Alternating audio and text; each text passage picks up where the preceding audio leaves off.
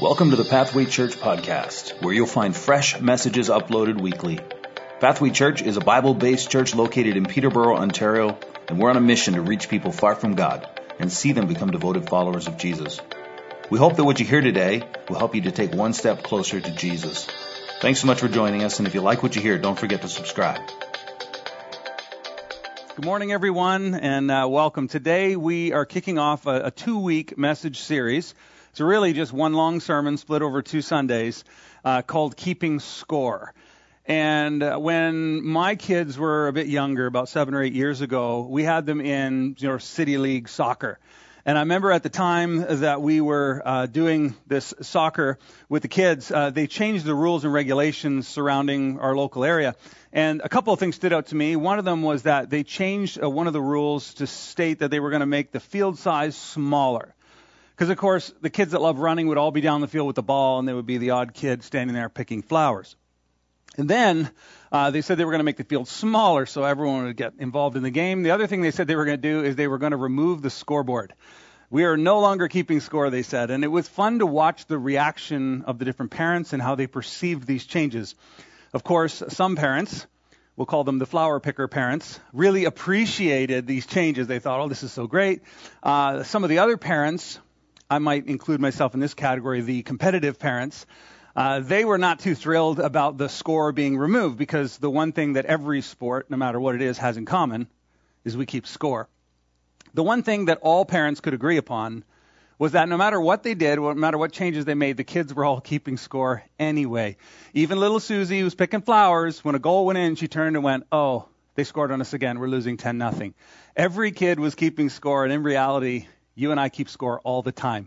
It's wired into us to look around us, to compare, to contrast, to track our progress, and to kind of figure out how we're doing. And sometimes we don't keep score the right way because we think success is like, yes, that's good, and it's a plus, and failures and negatives. So if we have more successes than failures, we feel good about ourselves. If we have more failures than successes, we feel bad about ourselves. And so today I want to talk about how we keep score.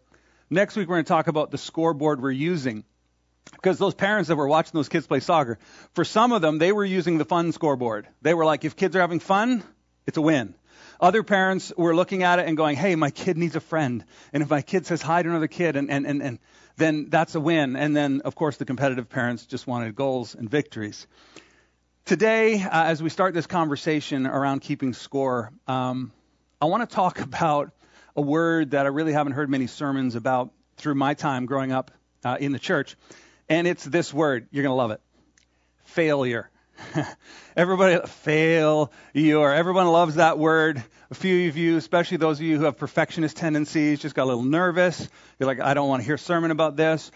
Today, I want to speak to the graduates. I want to talk to some of our students that have been part of our church for many years and are now graduating. You've actually succeeded at something that's significant. And you're moving on to the next stage of your life. So why am I talking about failure? Well, when I was a kid growing up in church, we didn't talk about failure a lot. In fact, as I attended church each weekend, I often heard sermons about the holiness of God, about the righteousness of God and purity. It sounds better with a Welsh accent. But we had these, I guess here's what I'm trying to say. The church had this message that was kind of wrapped into the teaching, which said this: aim high, okay? Aim high, don't fail. And whether anyone ever said it or not, it's definitely what I received.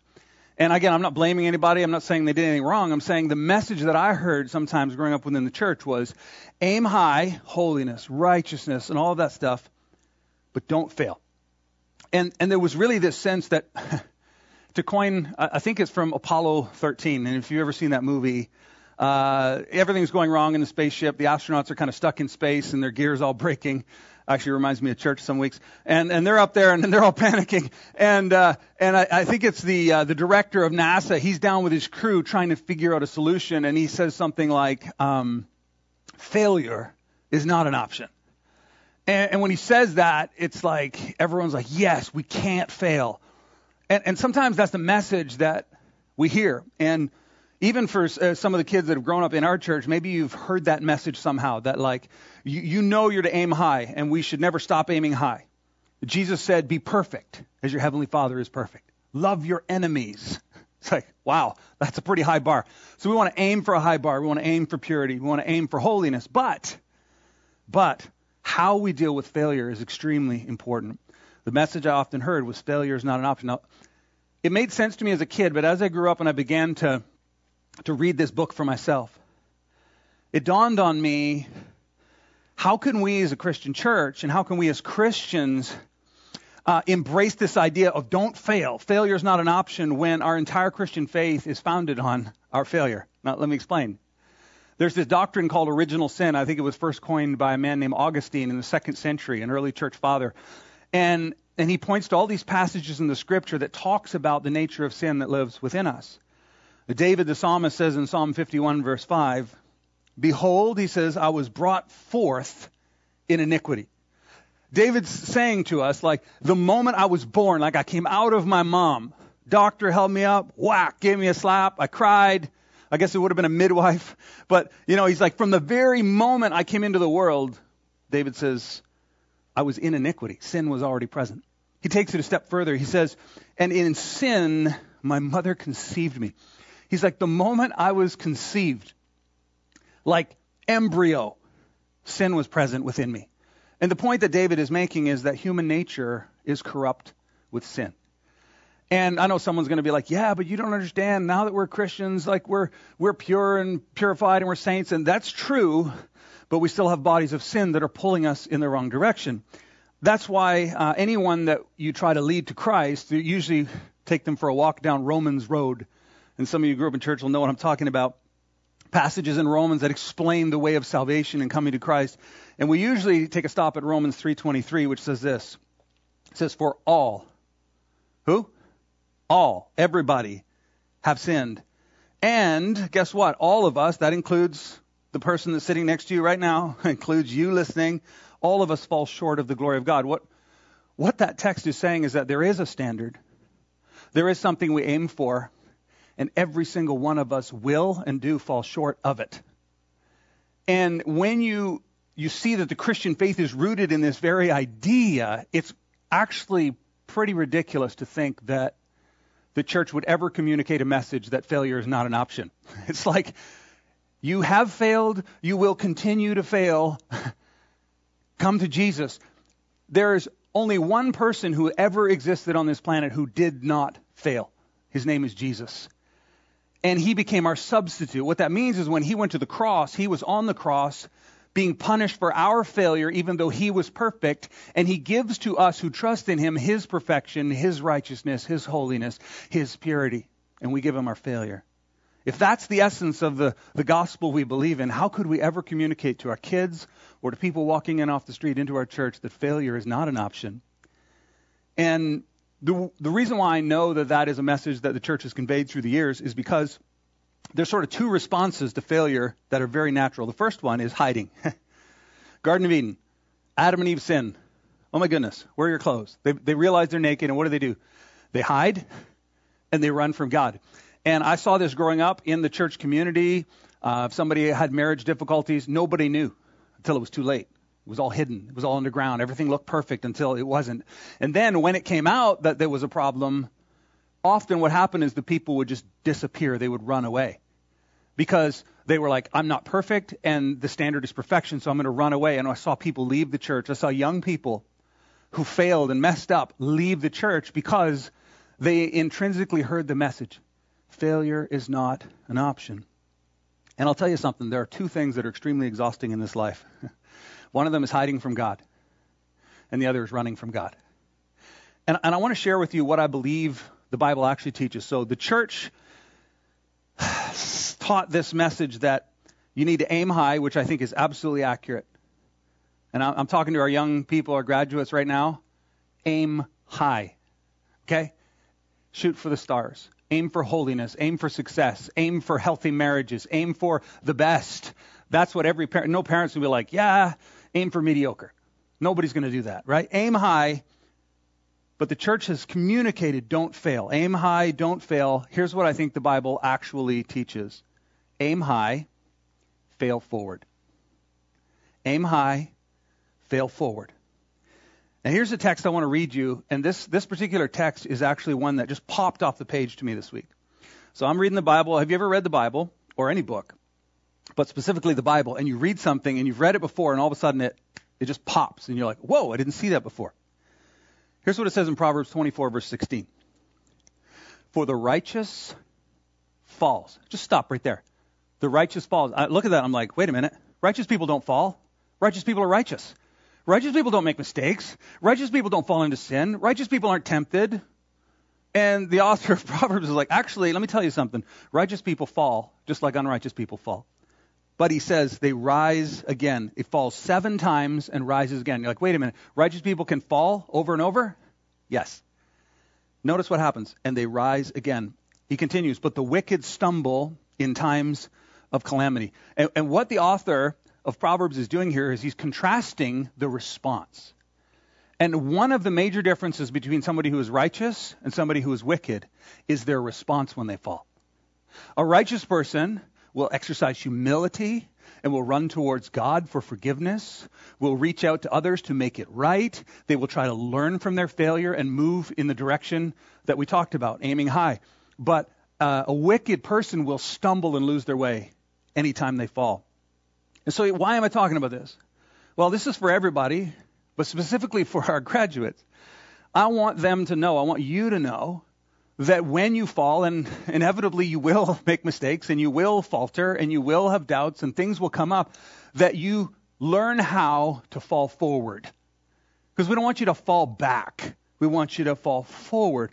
Some of you may not know this, but 20 years ago, I was a youth pastor, and I remember watching kids that had grown up in the church, and when they got to a certain age, they got to 18, 19, and they moved out of their parents' home, got their first jobs, went to college, university, and they moved out of the environment from which they were raised. Many of them lost their faith for a while.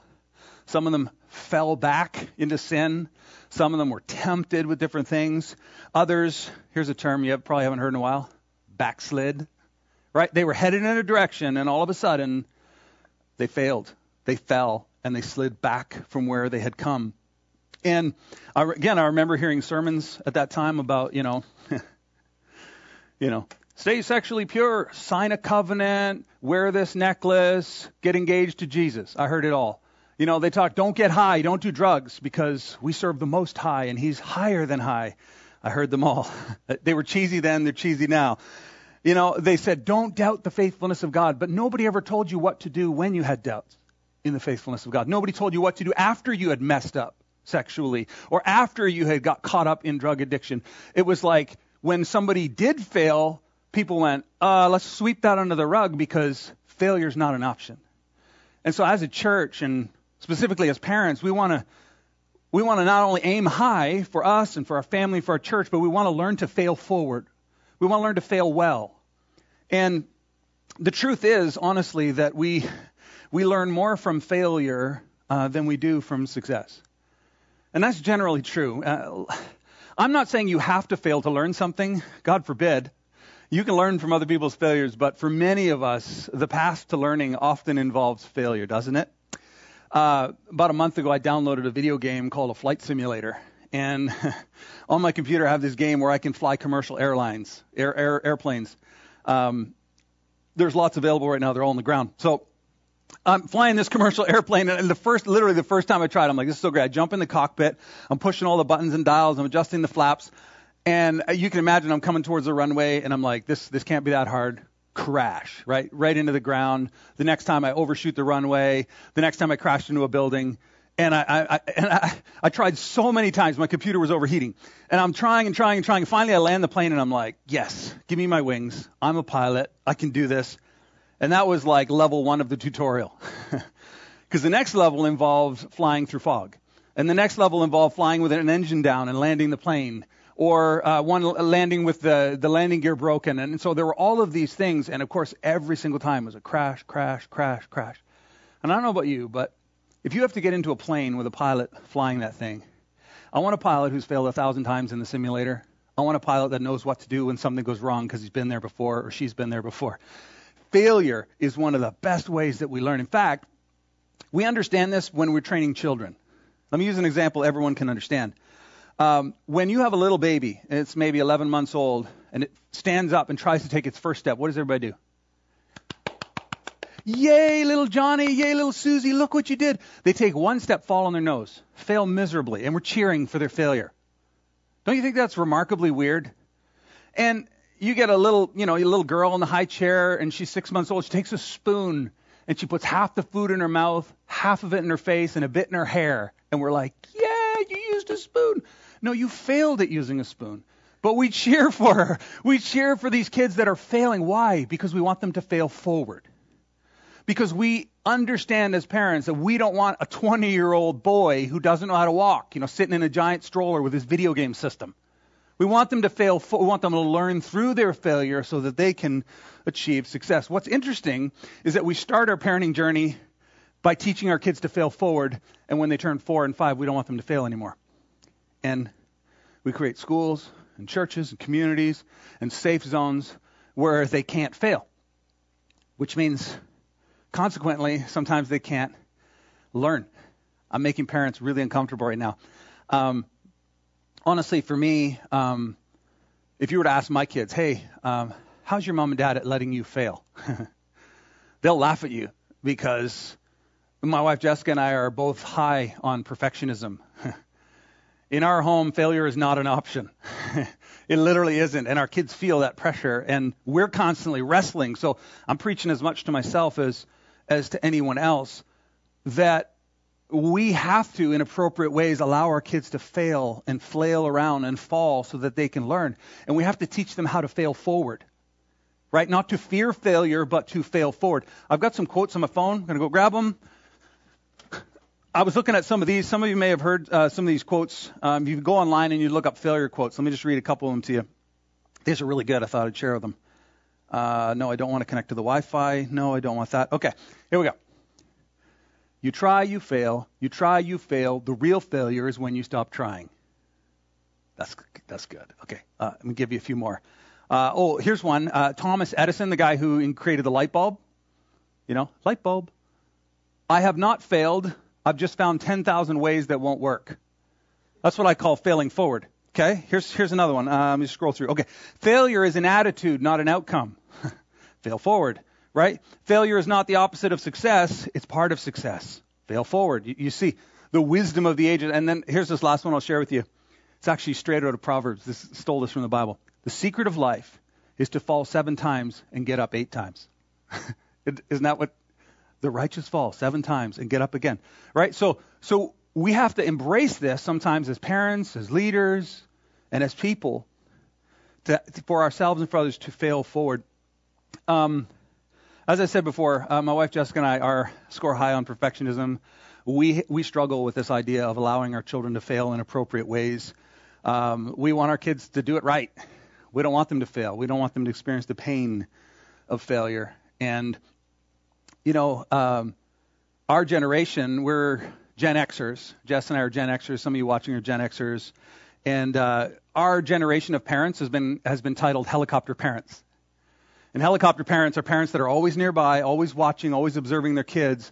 And when they fall or they do something wrong, what do? They're kind of hovering nearby, and they swoop in and they redirect them and they fix them and they help them get going in the right direction so they won't fail. So they're always hovering nearby. And some of the older generation have watched us parent our kids, and they're just like, you guys are nuts. You guys are overkill. Like, we fed our kids twice, hope they came home at night. They turned out fine. So they're looking at us going, that's crazy. I'll tell you something. The next generation following ours are being called snowplow parents. Because instead of swooping in to help their kids when they fail, they're actually out in front of their kids like a snowplow, clearing the way so there's nothing for them to stumble on. That's scary. And so we, as parents, need to have the wisdom to allow our kids to fail in appropriate ways. And I know that there's lots of nuance around that. But we need to teach our children, and we ourselves as adults need to learn how to fail forward. Is this helping anybody at home today? All right, here we go. Proverbs 24:16. Let's look at it one more time, and then we're going to go to a bit of application. It says this: for the righteous falls 7 times and rises again, but the wicked stumble in times of calamity. So the righteous respond to failure, to temptation, to difficulty, to their falling by failing forward, but the wicked stumble. They are disoriented. See, when we stumble, when we're tempted, when we fall, we will be tempted to take the path of least resistance, right? So it's like,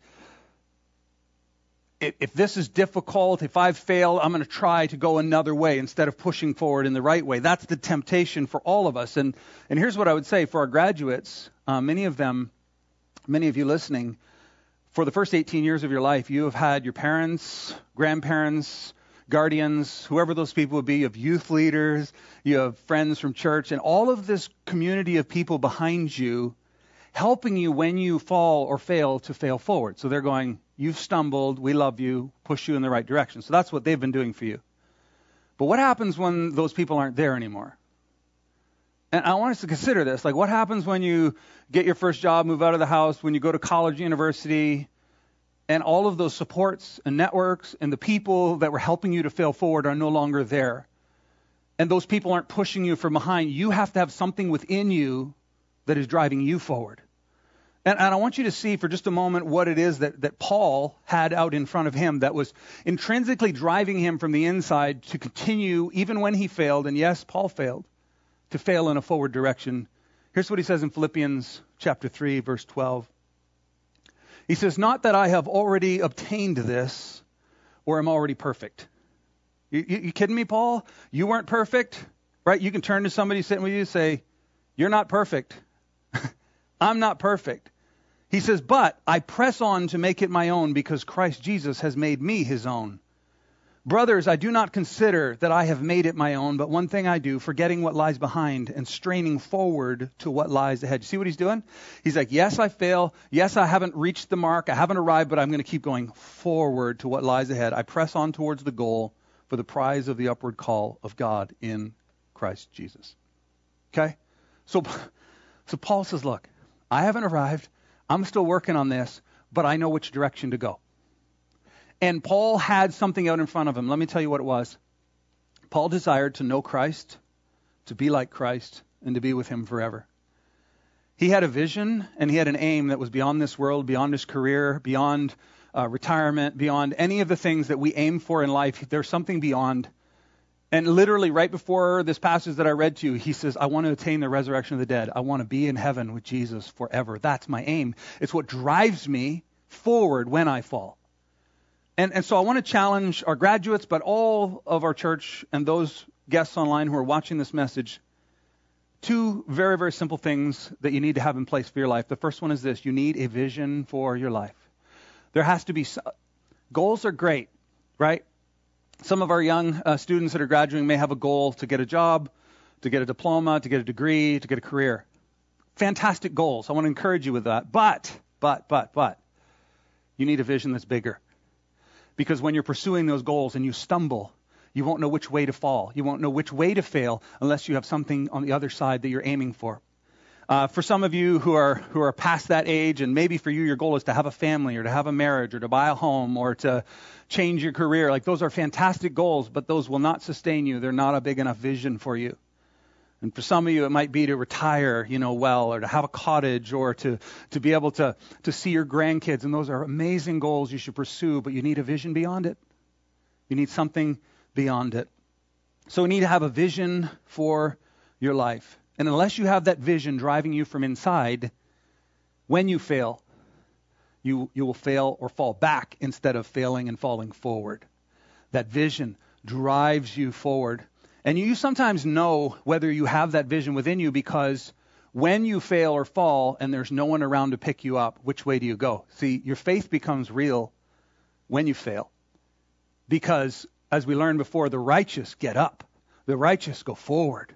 Paul says no matter what happens, I'm pressed towards the mark. Like there was something driving him forward, and I want that for every person listening, and particularly for our graduating class.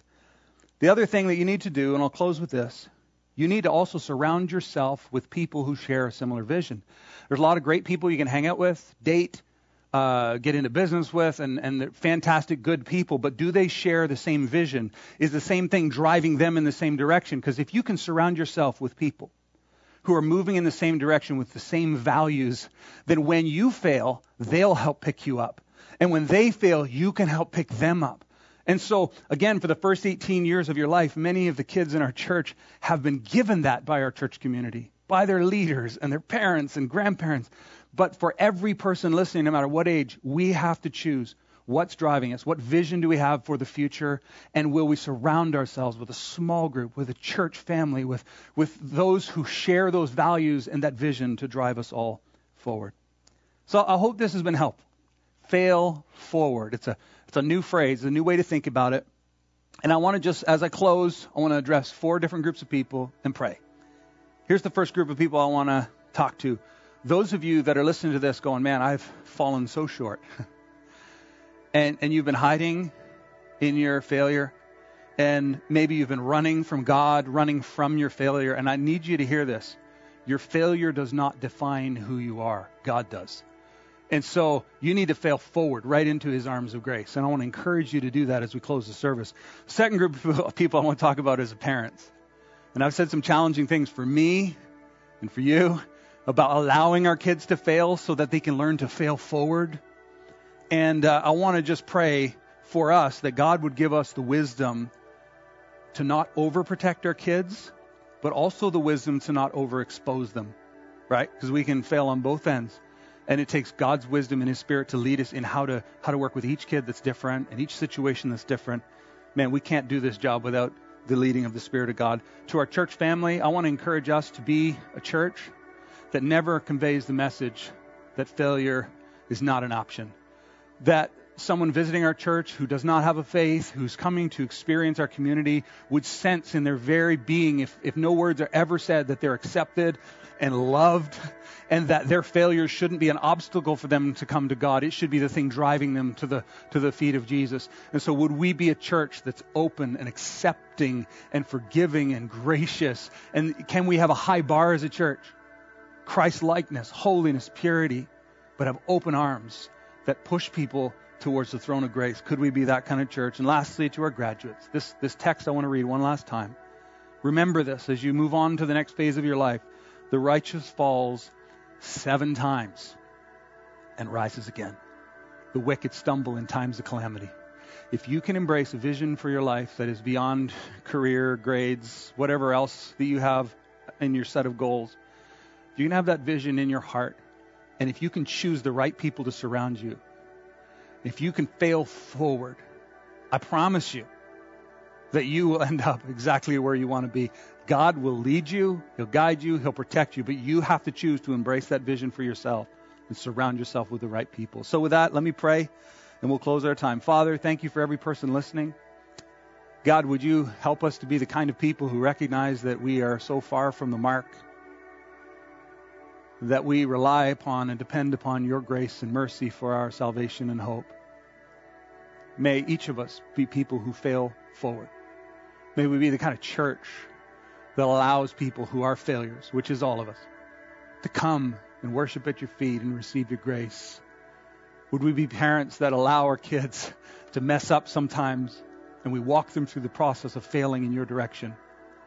God, may we be a church that always holds a high bar, with open arms in love and grace. And Father, for our graduates, would you go with them to the next phase of their journey? Would you protect them, guide them with the things that have been invested in them over the past 5, 10, 20 years?